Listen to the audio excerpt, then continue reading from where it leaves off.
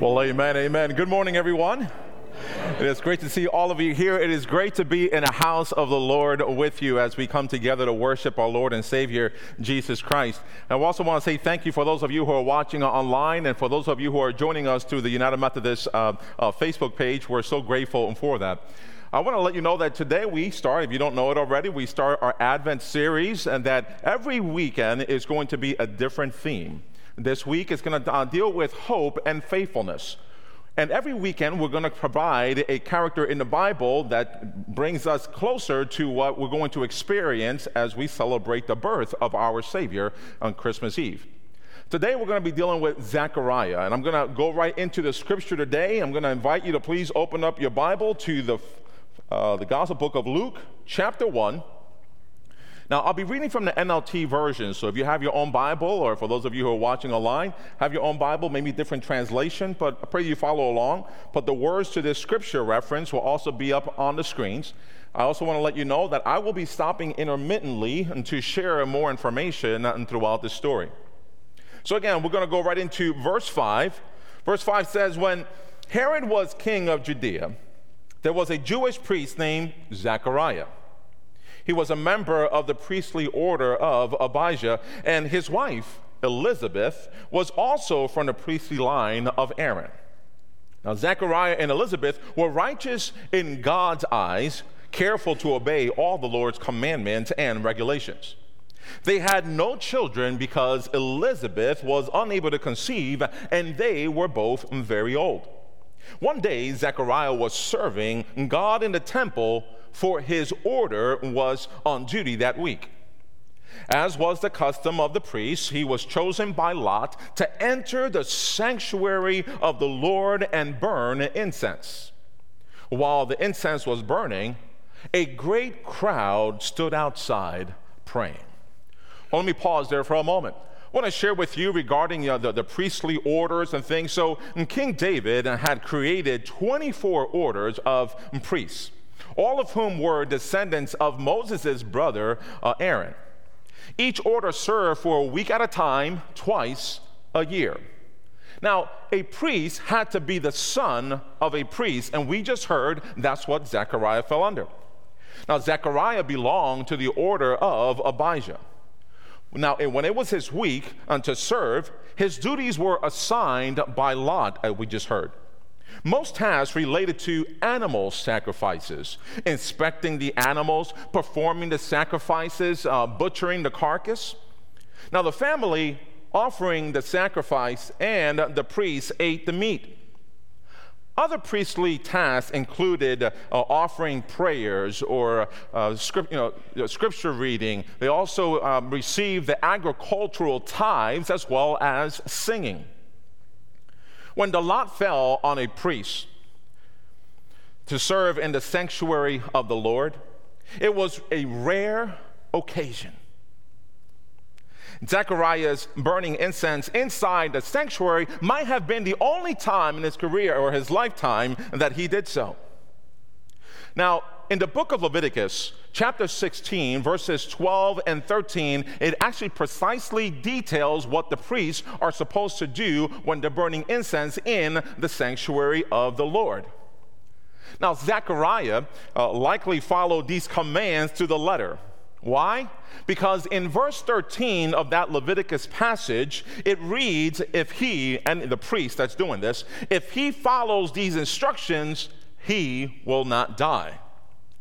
Now, I know, right? So if I receive instructions, if you do this, you won't die. I'll make sure that I do it to the letter. I don't know about you. Let's continue on with verse 11. Verse 11 says, while Zechariah was in the sanctuary, the angel of the Lord appeared to him, standing to the right of the incense altar. Zechariah was shaken and overwhelmed with fear when he saw him. Let me pause there. I don't know about you, but I don't blame Zechariah. To see an angel must have been an amazing experience, but as well as a frightening experience, both at the same time. But one important note I want to say here about Zechariah was that he was about doing his religious duties, but he never envisioned that God would actually meet him there. Now it comes to question, I wonder what that says about our attendance in worship. We come to God in worship, but do we have any idea or an expectations that God will meet us as we worship? One of the things that we do is that we invite the precious Holy Spirit to unite us because we're many members, but we form that one body, having Christ as the head of the body, but as we come together in singing, as we come together in giving, we open up our arms and, okay, God, here we are. But what do we do? What is our reason for coming to worship? It's important to say that Zechariah seems to have believed in God, but never had expected, again, God to work in his own life. He served God, but he was not ready when God spoke to him personally through the angel Gabriel. He did not live with the expectations for God to act in his life. And we got to make sure, ladies and gentlemen, that when we come before the presence of the Almighty God, that we're not only just giving, but we're also, God, let me experience your blessing. Let me experience your presence. So therefore, it is not just coming in and saying that you just checked off the mark that you were here on a Sunday or any other day that you come to church, but there is a reason for doing so. Now, it is interesting to note that the name Zechariah means God has remembered. And that's important here because I'm going to continue on with verse 13. Verse 13 says this, "But the angel said, 'Don't be afraid, Zechariah.'" Remember, he was frightened. "Don't be afraid, Zechariah. God has heard your prayer." Now, it doesn't say how long he was waiting, but I know in the midst of the prayer, and that's what it is, God, his name, Zechariah, means God has remembered. It seems like God had remembered his prayer here. It says, "Your wife Elizabeth will give you a son, and you are to name him John. He will be great, joy and gladness, and many will rejoice at his birth, for he will be great in the eyes of the Lord. He must not touch wine or other alcoholic drinks. He will be filled with the Holy Spirit even before his birth." And in about 2 more weeks, you're going to hear how this word right here came to fruition. Because when Elizabeth was in the house and Mary came in, there was a leap in her womb like the Holy Spirit was. And so it is fulfilling the word here. And then he says, "And he will turn many Israelites to the Lord their God. He will be a man with a spirit." Let me find myself here. See, I get too excited. He will be a man with the spirit and power of Elijah. He will prepare the people for the coming of the Lord. He will turn the hearts of the fathers to their children, and he will cause those who are rebellious to accept the wisdom of the godly. Oh, and in the midst of all that, Gabriel, the angel, is telling Zechariah that his son would be great in the eyes of the Lord. He will be filled with the Holy Spirit and prepare the people for the coming of the Lord. In verse 18, Zechariah said to the angel, "How can I be sure this will happen? I'm an old man, and my wife is also along in years." You know, Zechariah, like his ancestor Abraham, responded with skepticism. Both were old men married to women who could not conceive, but both would be fathers of miracle babies of historic importance. Zechariah uses the excuse that he is an old man. Let me ask you, what excuse do we say to God when he places something in our hearts and minds? Now, in spite of Zechariah's godliness, his obedience to the law, and a lifetime of service in this ministry, he doubted when it came to believing the promise. In this verse, Zechariah says, "How can I be sure this will happen?" Isn't that something? Maybe it's a possibility that you've either thought or you've even said out loud, or if you've heard somebody else say something like this: "God, if you would just show me a sign. God, if I can just hear the trumpets blaring and I can just be visited by an angel, oh, I would do this. Oh, and I would do that. Oh, God, I'll never doubt again. Just show me the sign." Am I the only one that has said that before? No? Okay. All right. Just want to make sure.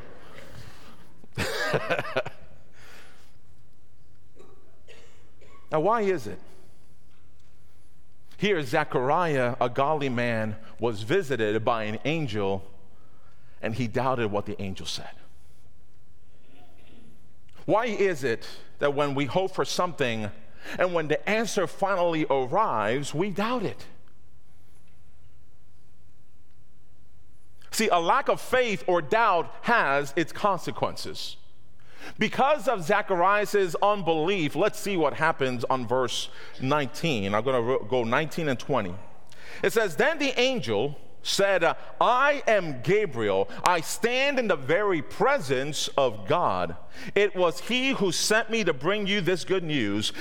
But now, since you didn't believe what I said, you will be silent and unable to speak until the child is born. For my words will certainly be fulfilled at the proper time." Here, the angel Gabriel confronts Zacharias' lack of faith using his own words. "You may be an old man, but I am Gabriel, and I stand in the presence of God. I am not speaking for my own account. It's what the Lord God has told me to share with you." Zechariah, in asking, "How can I be sure?" is in effect asking for a sign. Gabriel grants him a sign, but not the sign that Zechariah was hoping for. Zechariah is to be mute until the birth of his son in fulfillment of the promise. Now, how many of us would not be speaking today if that was our sign of unbelief? Oh, yeah, no. Verse 21, "Meanwhile, the people were waiting for Zechariah to come out of the sanctuary, wondering why he was taking so long. When he finally did come out, he couldn't speak to them. Then they realized from his gestures and his silence that he must have seen a vision in the sanctuary." Let me pause there. It is so important, ladies and gentlemen, to understand what's happening here. Zechariah was in the sanctuary of the Lord. His duties was to burn incense, but something happened. He had an encounter with God. And so in essence, he came into the sanctuary, the presence of the Almighty God, just as he was. But when he was experiencing God's presence, there was a change in his life. And therefore, when we come to the Almighty God's presence, we can come as we are. However, if you leave the same way you came in, did we really encounter the presence of the Almighty God? There must be a change in our lives, and sometimes those changes are not said. You can be silent, but people, just like those who were waiting outside of that temple, they saw something by the gestures and the silence of Zechariah, that something had happened in his life. Ladies and gentlemen, sometimes we don't even have to say anything, but by the way that we act, after we experience the blessing and the forgiveness of God and the peace of God and the love of God, and the list can go on because God provides so many things, people can see a change in you without you saying a word.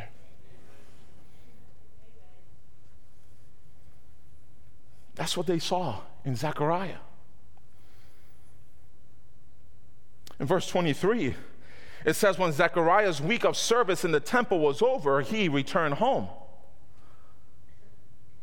Isn't that interesting that despite of this astounding revelation, Zechariah, the ever faithful priest, did not return home with the news until he had completed his week of service at the temple.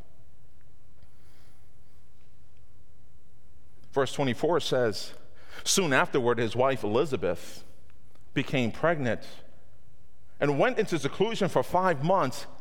How kind the Lord is, she exclaimed.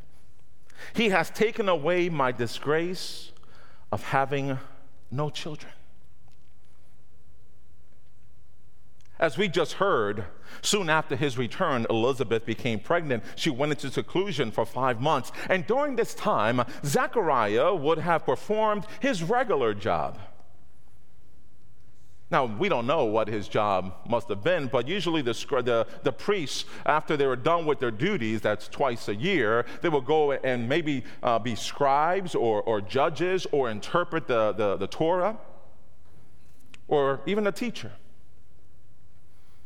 When Zechariah and Elizabeth's son was born, the neighbors and relatives wanted him to be named Zechariah after his father. But Elizabeth insisted his name be John. And when they asked Zechariah for his opinion, he wrote on a tablet. Remember, he was mute. He wrote on a tablet that his name is John.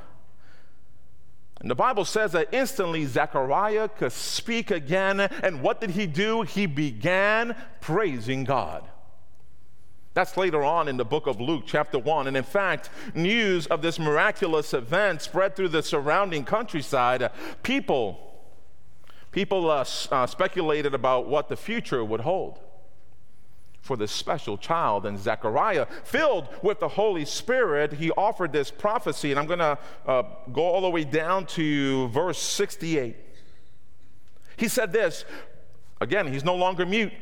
Praise the Lord, the God of Israel, because he has visited and redeemed his people. He has sent us a mighty Savior from the royal line of his servant David, just as he promised through his holy prophets long ago. Now we will be saved from our enemies and from all who hate us.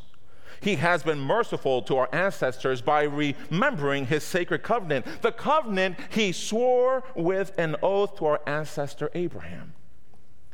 We have been rescued from our enemies so we can serve God without fear in holiness and righteousness for as long as we live. And you, my little son, will be called the prophet of the Most High because you will prepare the way for the Lord.